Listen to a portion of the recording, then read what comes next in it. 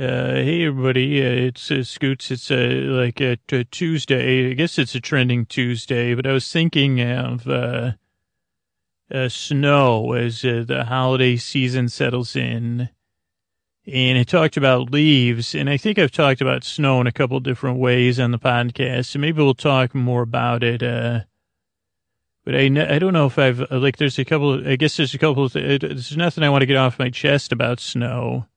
But I was like, okay, if I'm going to do some meandering rambles, we could talk about snow. We can talk about sledding, like a little bit of a memory trip. Actually, yeah, it'll be all probably real of like some snow memories as a child, but also some snow specifics.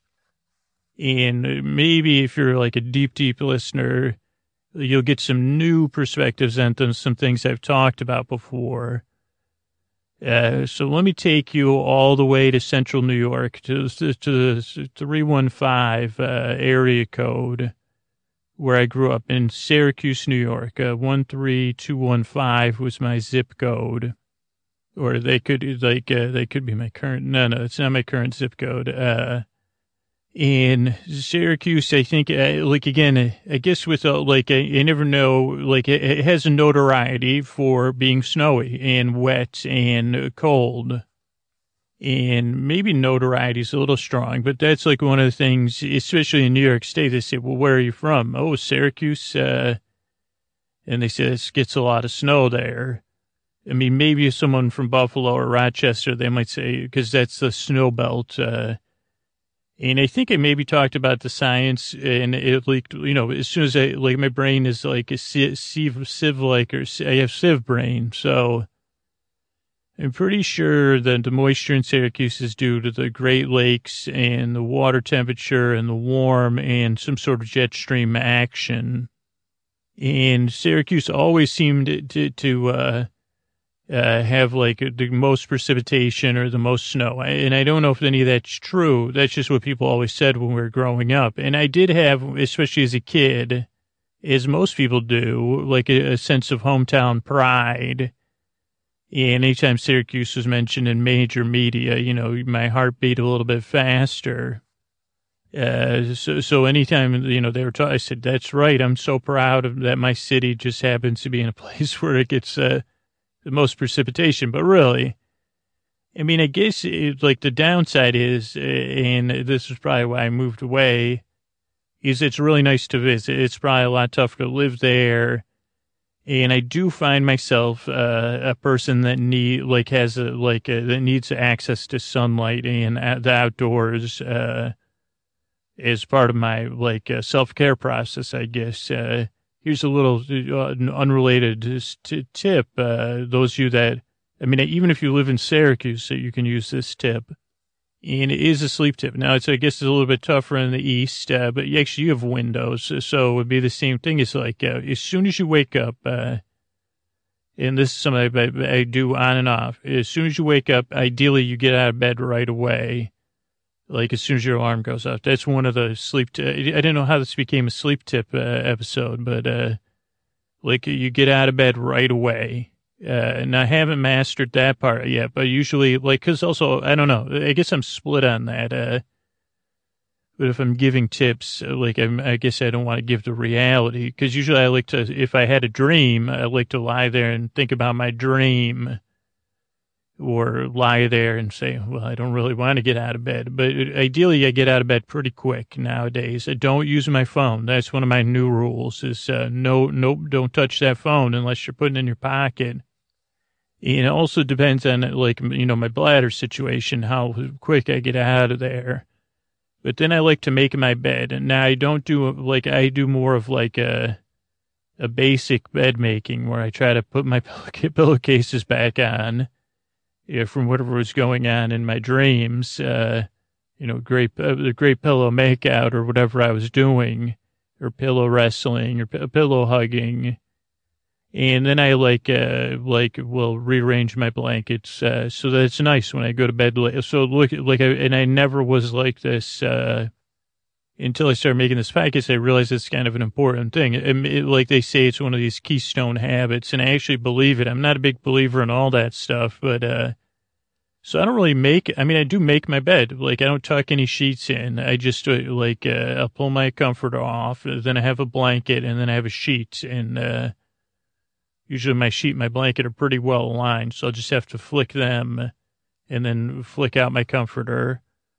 So it kind of is a basic make, and that takes no time at all. And then the next thing you want to do after you visit the facilities, and if you have a pet, dog especially, it makes it a lot easier, is to go, and I'm lucky enough to live in the Bay Area, so I immediately open my back door. Sometimes even Koa lately, she says, you know, it's too early for me, is to go outside, open the door, and I don't know if you're into heavy breathing. I don't know where that came from, but if you're into any breathing or meditation or sitting or journaling, or if you're like a Julia Cameron, like a person, or some, AM writing or morning pages, or just sitting and listening, is to get outside. And I know sometimes I'm up before the sun just because of the, time change hasn't happened. When you hear this, it should have happened. And I'm not a morning person. That's the other thing. But I don't really have a choice because I have too much, I got stuff to get done. But to get access as the sun rises, I hear that's good for you setting your clock. As soon as you get outside, I spend a few minutes, and I just try to listen to the sounds, or if there's birds or something to look at, or trees, or listen to the freeway, listen to the Port of Oakland. Maybe listen to whatever other sounds I'm hearing. But I get a little sun, even if it's below the horizon, it's coming. And I think that's a really good way to start your day. And also to end your night. I just do the same thing because my dog's got to go to the bathroom anyway.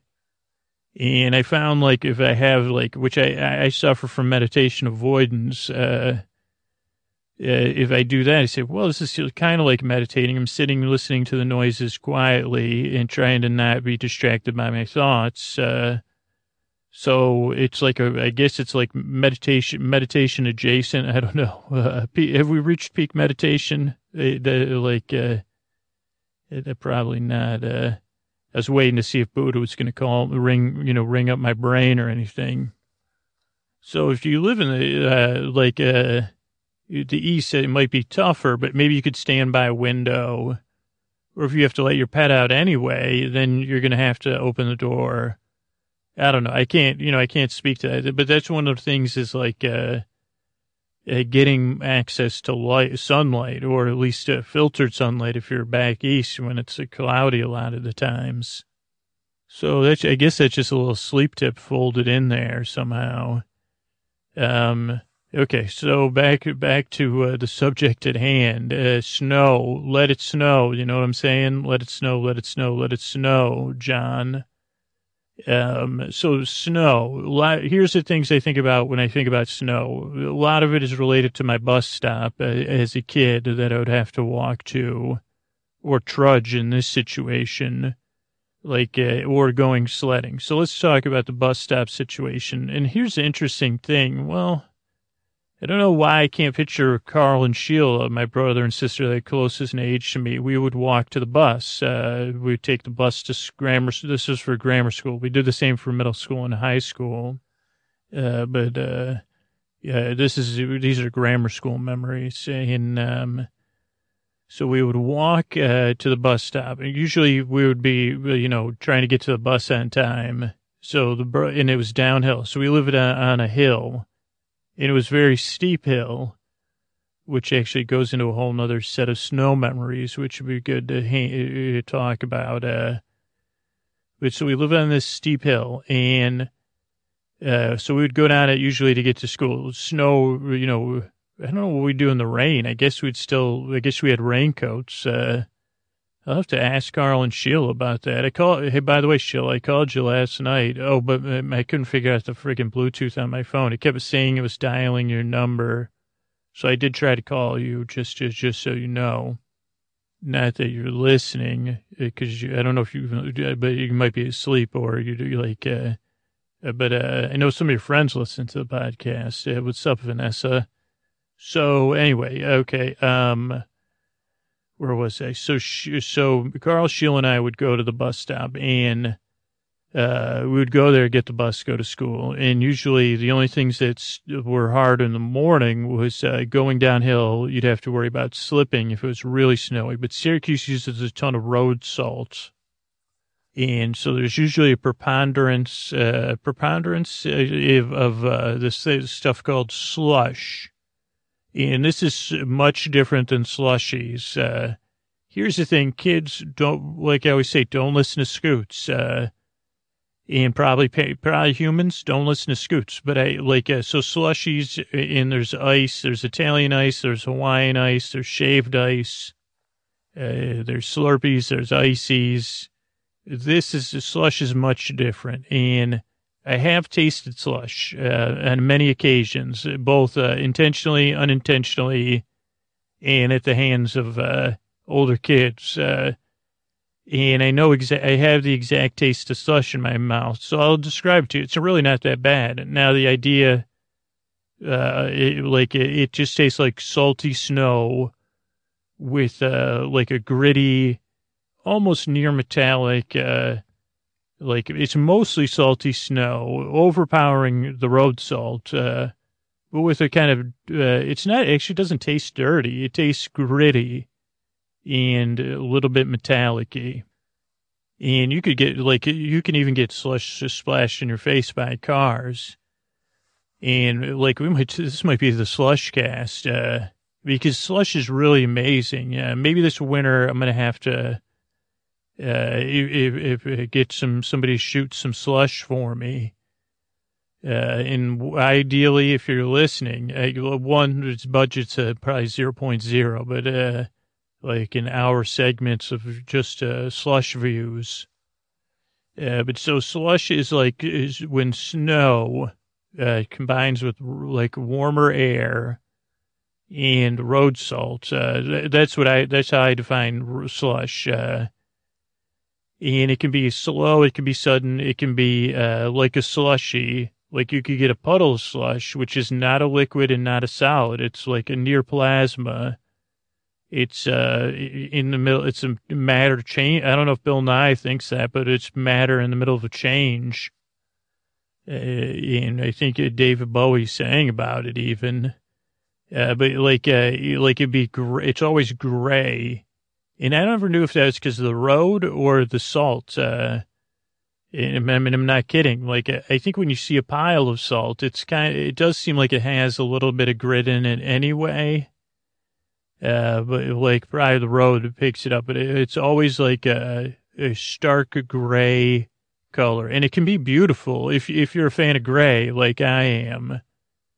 Especially a person that tends to view the world through all or nothing lens and say, man, one day I'll see the world as all gray. And kind of Syracuse, I used to call it the gray planet when I was in my angsty phase from whenever puberty hit till not too long ago. But so the slush. So usually slush, okay, so my relationships with, my primary interactions with slush would be, I mean, there could be, I have a lot of them, but my love of slush probably came from after school, walking home from the bus, because, we could walk at our own pace. So Carl, Sheila, and I, we would, I don't even know what we'd do. I think we just split up and maybe, I don't know who walked the fastest, probably me. Yeah, but when it was slushy, I would like to dilly-dally. I mean, depending on the slush level and how cold it was, because you could really get some unbelievably high snowbanks, and we'd walk up this hill, and you'd see, your neighbor's snowbanks, and, I mean, obviously from this podcast, I'd start imagining, I could imagine I was a giant. I could imagine I was a mountain climber. There could be other kids around, so we might be doing some snowball play or whatever. You could do some light sledding, slide down a snowbank. If the snow looked fresh, you could do some snow diving, some snow bank jumping. like just measuring it, say, wow, this snowbank's taller than I am. Because what would happen is the roads would get plowed and then people would have their driveways plowed. So the corner of driveways was always the best place for the highest snowbanks. I'm trying to think other, so that would be one thing that would distract me. I was already distractible on my way home. But then, now snowbanks are primarily made up of, correct, snow. But as you get lower on the snowbank, closer to the road, that's where the slush appears, in a couple places. Like the primary slush occurs with the general interaction between the road salt and the snow in the ice on the road. And I would presume, and again, Bill Nye, I'd love to hear from you. No, I'm not kidding. Like this, you probably already covered all this. But so as the salt would heat, I don't know how, again, a little embarrassing, but I think the salt would generate heat from just getting wet somehow by some chemical reaction. And that would melt the snow. But I guess because the roads were dirty or the salt was dirty, we don't have an answer for that, even in my brain. I guess we could presume both. That would be responsible for the gray color. But I guess it would give some body to the melted snow. Now, sometimes the ice and the temperature in the air and the temperature of the ground would be aligned to just turn to water.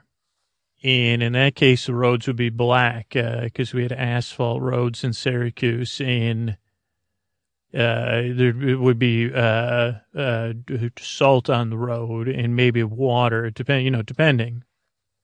But if it was a particularly snowy day the night before, or it's still if it's still snowing, that's a whole different territory. I don't know if it would go there, but you would have slush, which would be gray.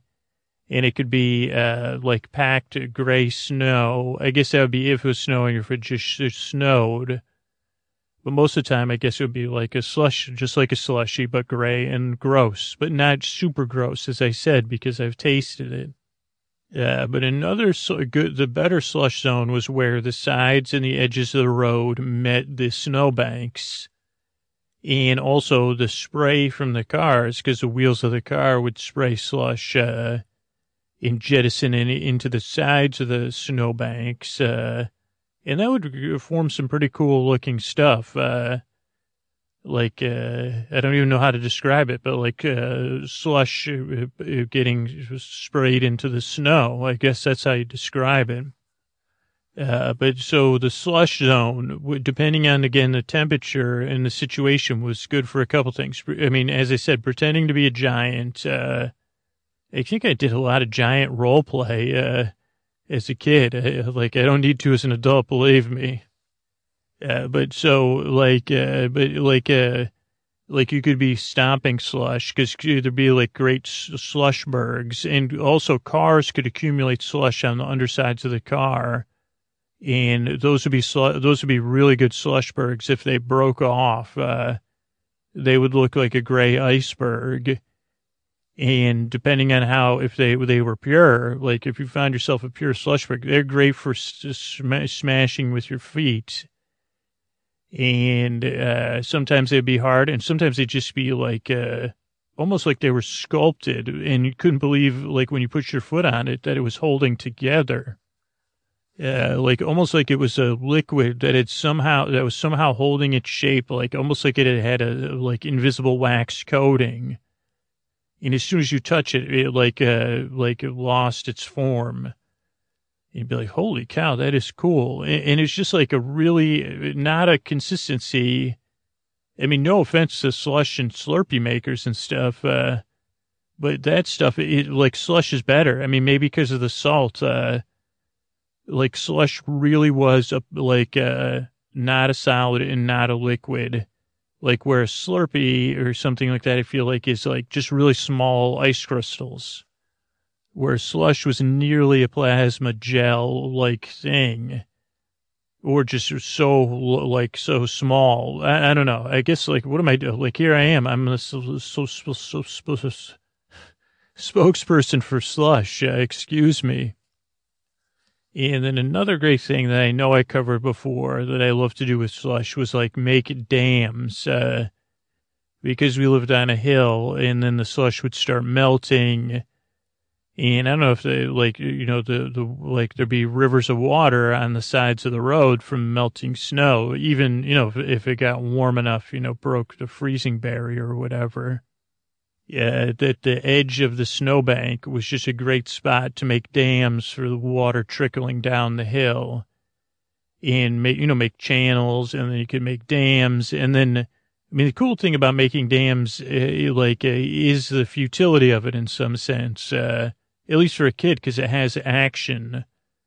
Like, I guess I never looked at it from a storytelling perspective, but it really is like, a great story, I guess, if you're role playing as a kid, because you really, if you're building a dam made out of snow against water and the temperature's not freezing, you constantly have to work. There's going to be constant conflict, which makes it fun. And there's always the stakes, because the stakes are whatever you're imagining happens when the water breaks through.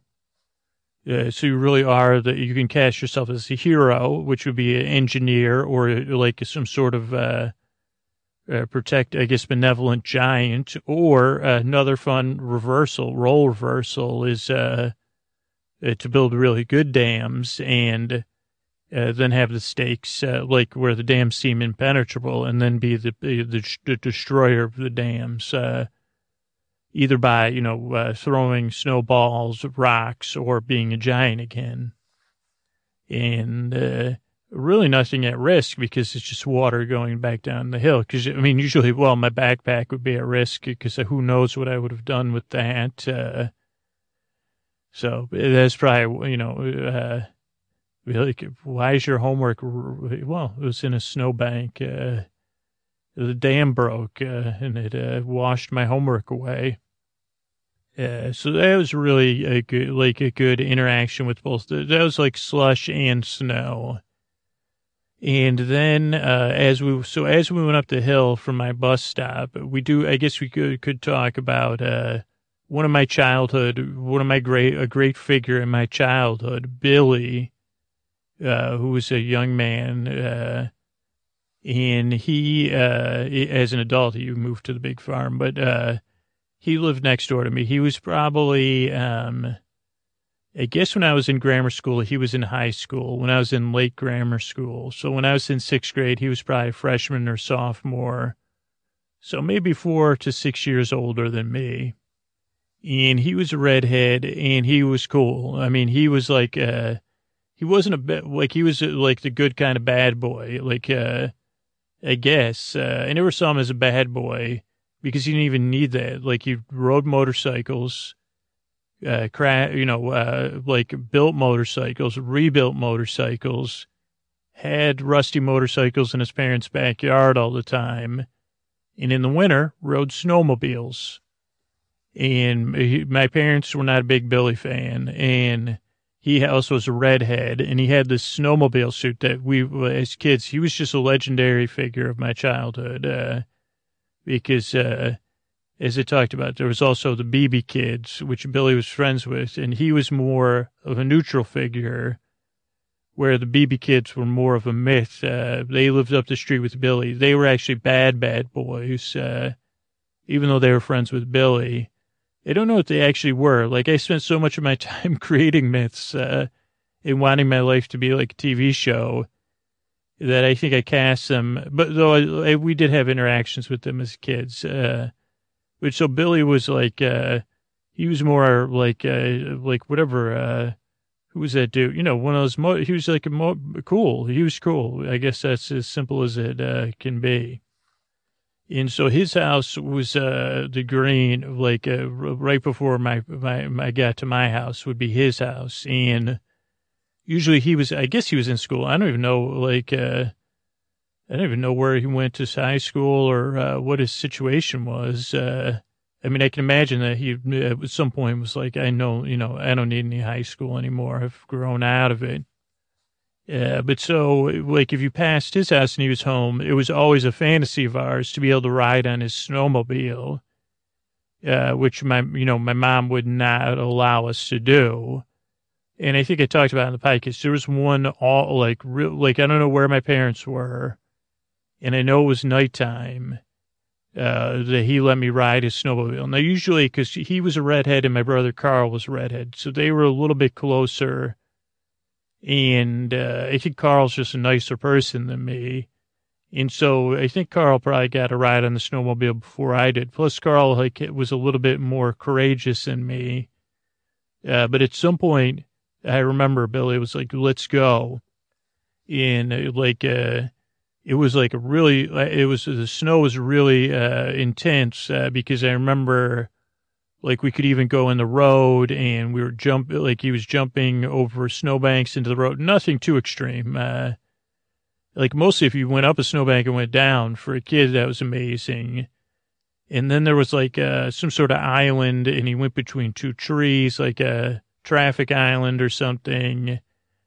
And I don't know where else we went. I mean, I remember that maybe I had slipped off the back of it or something.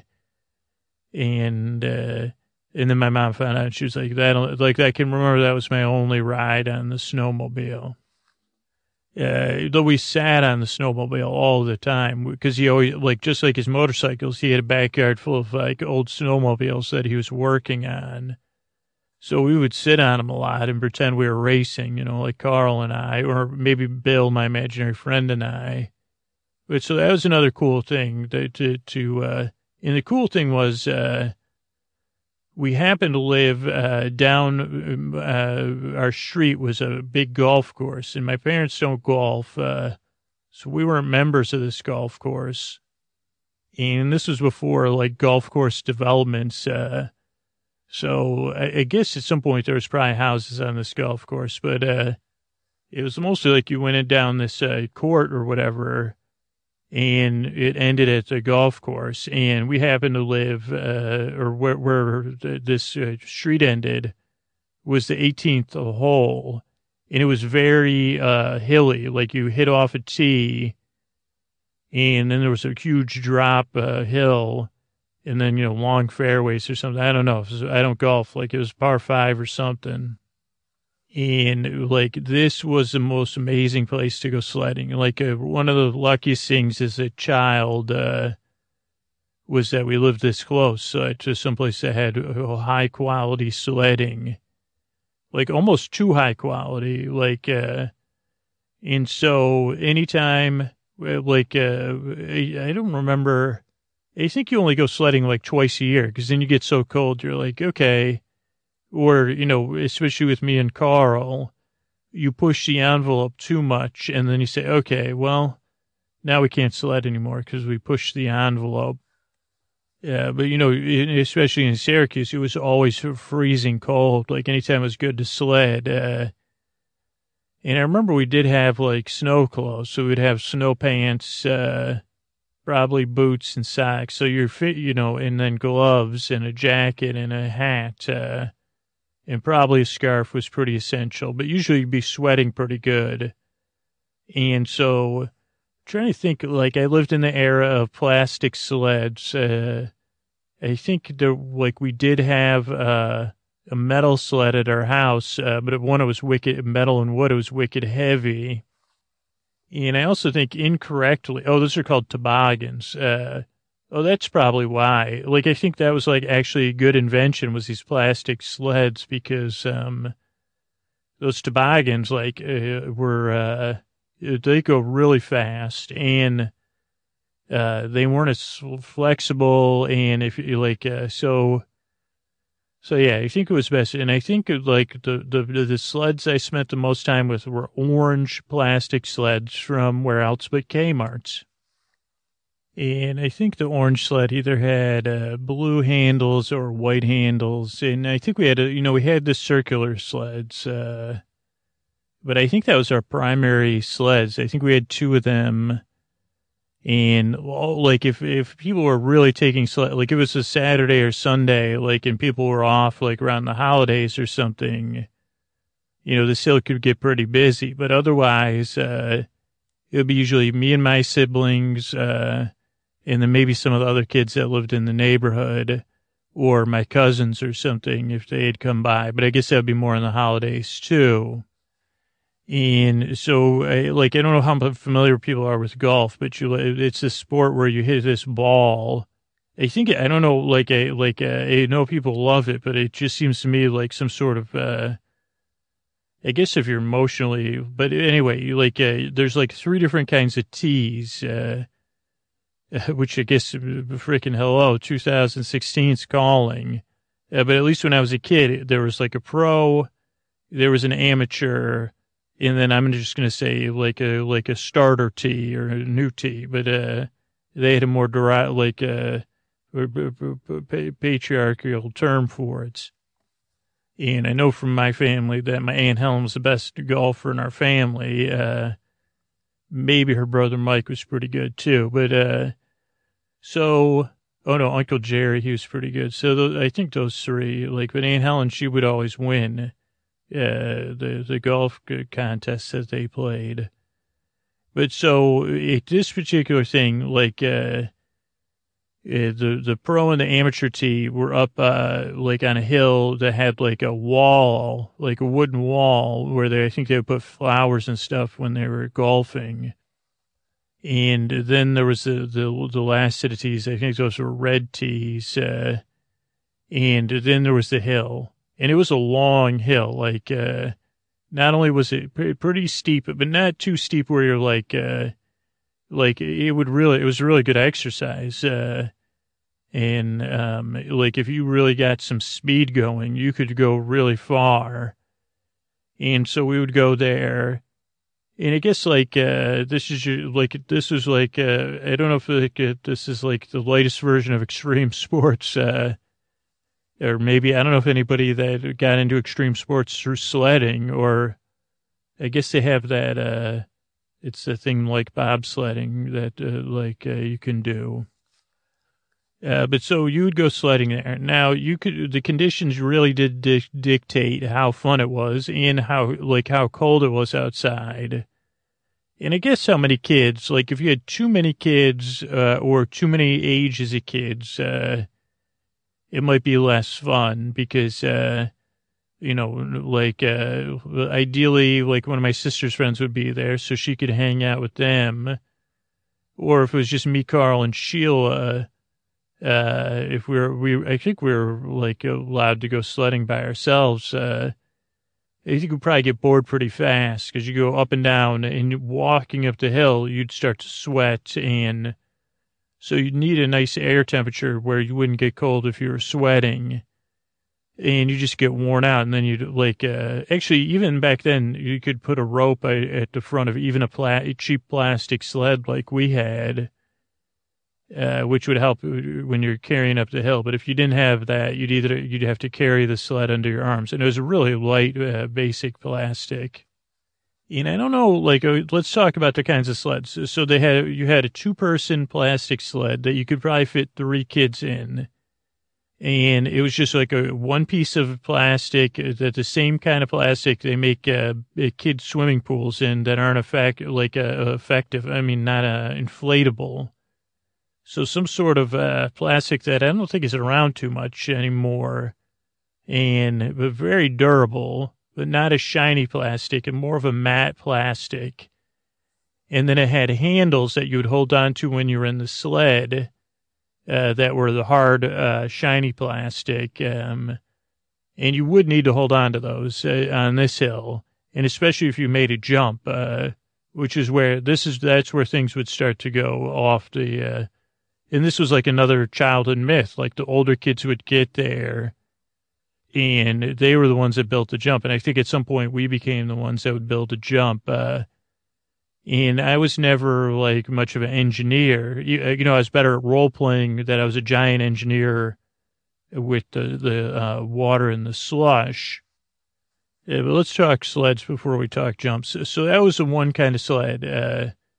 The 2 to 3 person, and I think 2 people is usually best, because I don't know how fun it would be for the 3rd person in the back, and 3 people, 2 people, you could get enough momentum going, but the weight wouldn't slow you down.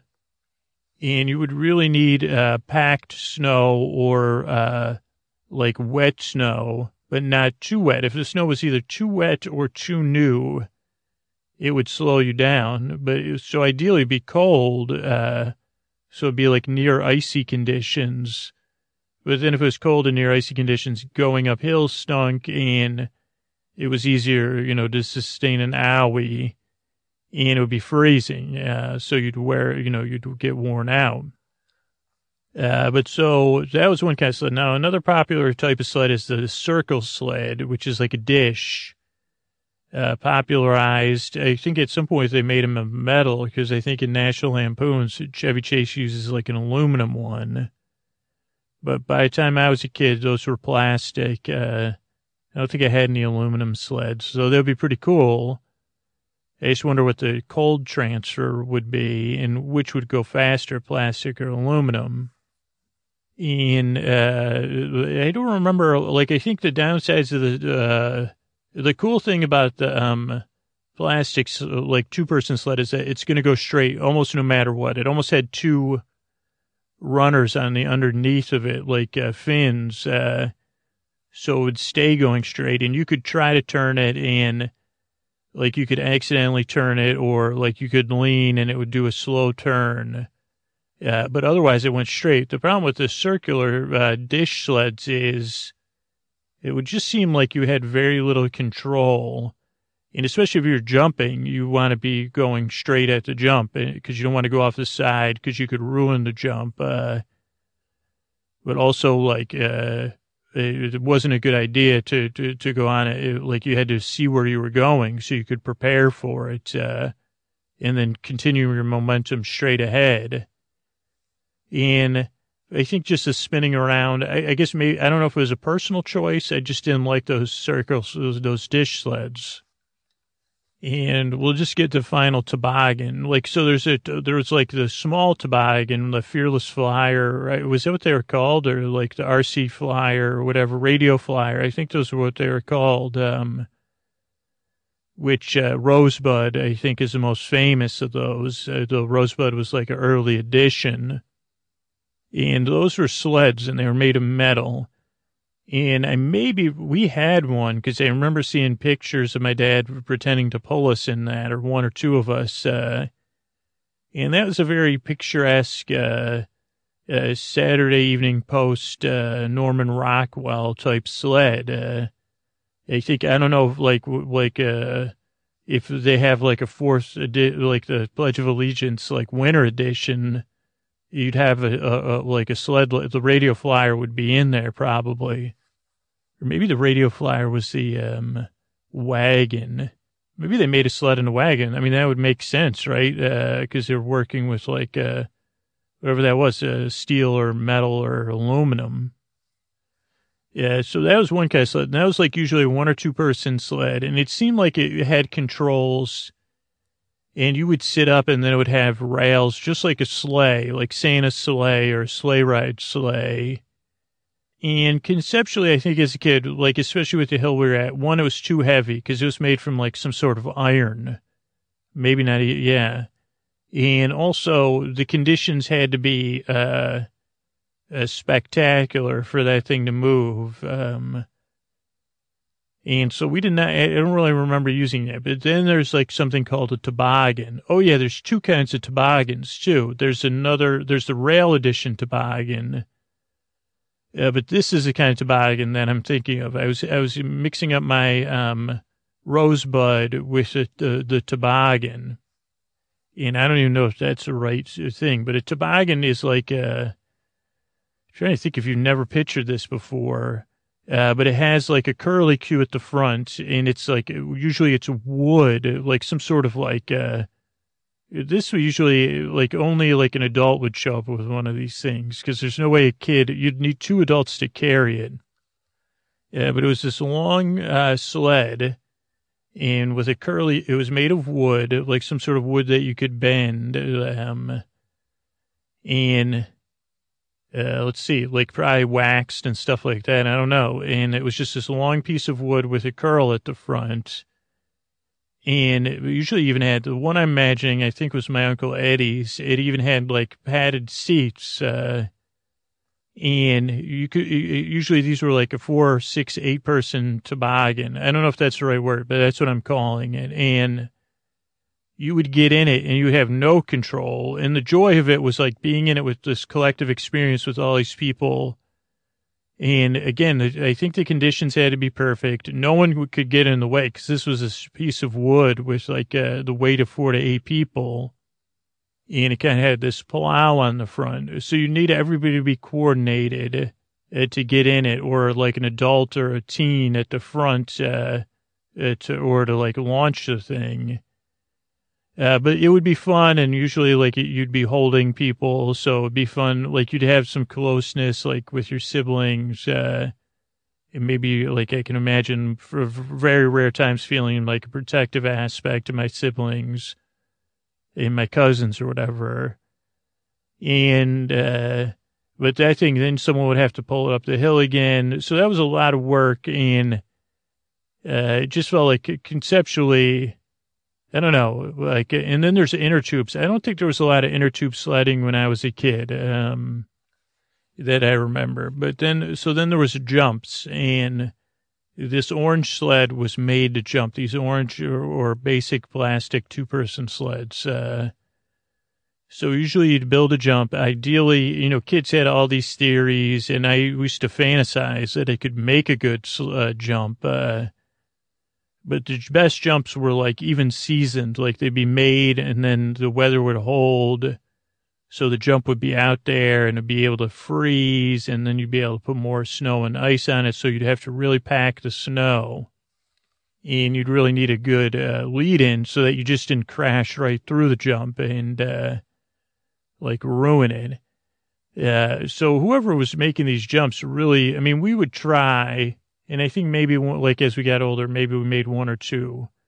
But there was a couple times, whatever these jumps were made, like on this hill, you'd fly, and then sometimes you had to hold on to the sled and you had to sit upright. And of course, people like my brother Carl would like jump out of the sled in midair. And it wasn't like you got so high, I think it was the first chance to as kids to get high. I mean, and I'm not kidding, like, with adrenaline and thrills and, like sometimes someone would like get a scrape or get a little sad.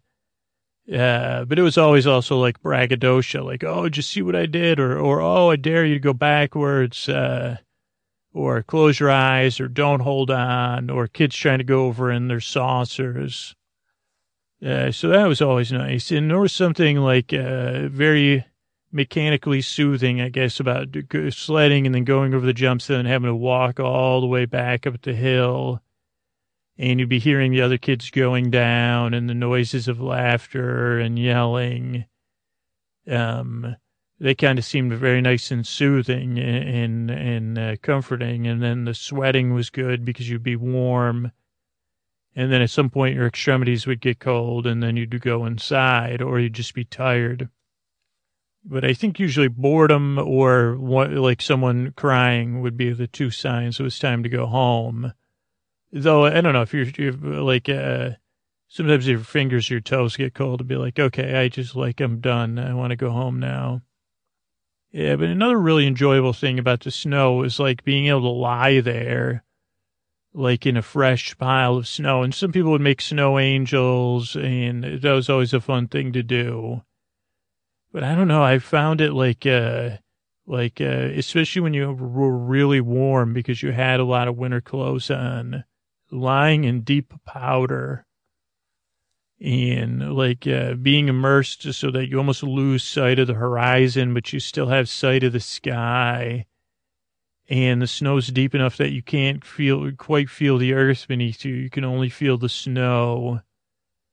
And even like because you're below the horizon, your hearing is different, and you can hear different snow sounds like crackling, and the regular sounds change. And there's something very visceral about the cold, being so close to something cold, that it really is a perfect place to lay and to think about like how warm you feel, like with warmth all around you, and that you're cradled in something so safe and warm and nice, and you're looking off in the sky. The stage just happens to be the perfect blue. It's just some wispy clouds in the sky. And it's like you're warm, you're super warm, with whatever that wool or is, but you're not hot. And you see, man, this feels good. It feels like I'm like, I don't know, man. I just feel so good right now. So warm, so secure, so nice. Good night.